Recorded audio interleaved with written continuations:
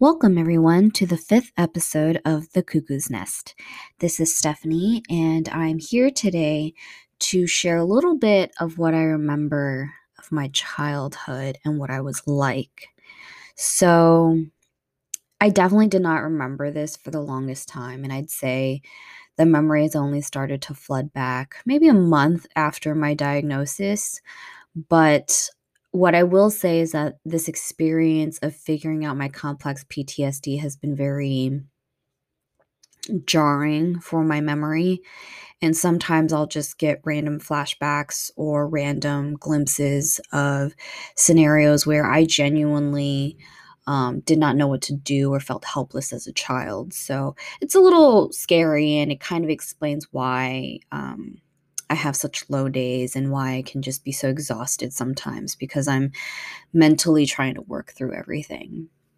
But one thing I definitely am still surprised about is the fact that despite this podcast, despite Between Two Birds, despite law school, I did not really talk for the first 18 years of my life. Basically, when I lived at home, I had a lot of thoughts. I had a lot of feelings. I journaled a lot. I spent a ton of time just reading books and escaping into fictional worlds.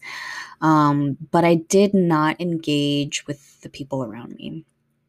So I spent quite a lot of recesses just kind of either being a loner. I remember this just kind of standing off in the distance and just thinking, and sometimes doing like a lap around the entire schoolyard, and then recess is over.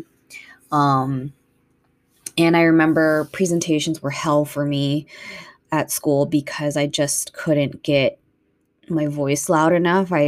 Because I didn't practice, because I didn't talk. It was My voice was a tool that I did not know how to use. And so I'm very happy that, of course, I have found my voice after all these years, and I am trying to give voice to those who don't have one. But I was definitely quiet. I did not feel comfortable sharing my thoughts. I did not feel comfortable engaging others in conversation. And a lot of people did call me an old soul. I'm following a lot of mental health, like wellness focused Instagrams right now. And one of them was just saying how, sometimes being described as an old soul is not a good thing. It just means that you were forced to grow up really quickly and when you were really young. And I think having immigrant parents, refugee parents, I had a voice for them for sure whenever we needed to engage with third parties, but at home, it was a very traditional household, don't speak unless you're spoken to. And anytime I had some wild ideas or just wanted to be really creative, I just remember always being scolded. So you just learn not to talk anymore.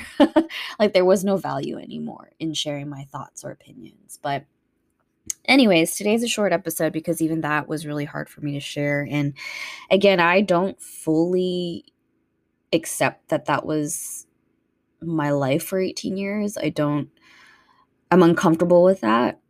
And I don't know what that means about me or what that tells you all about me. But I just thought I'd be really personal about it and say that that was my childhood growing up. And,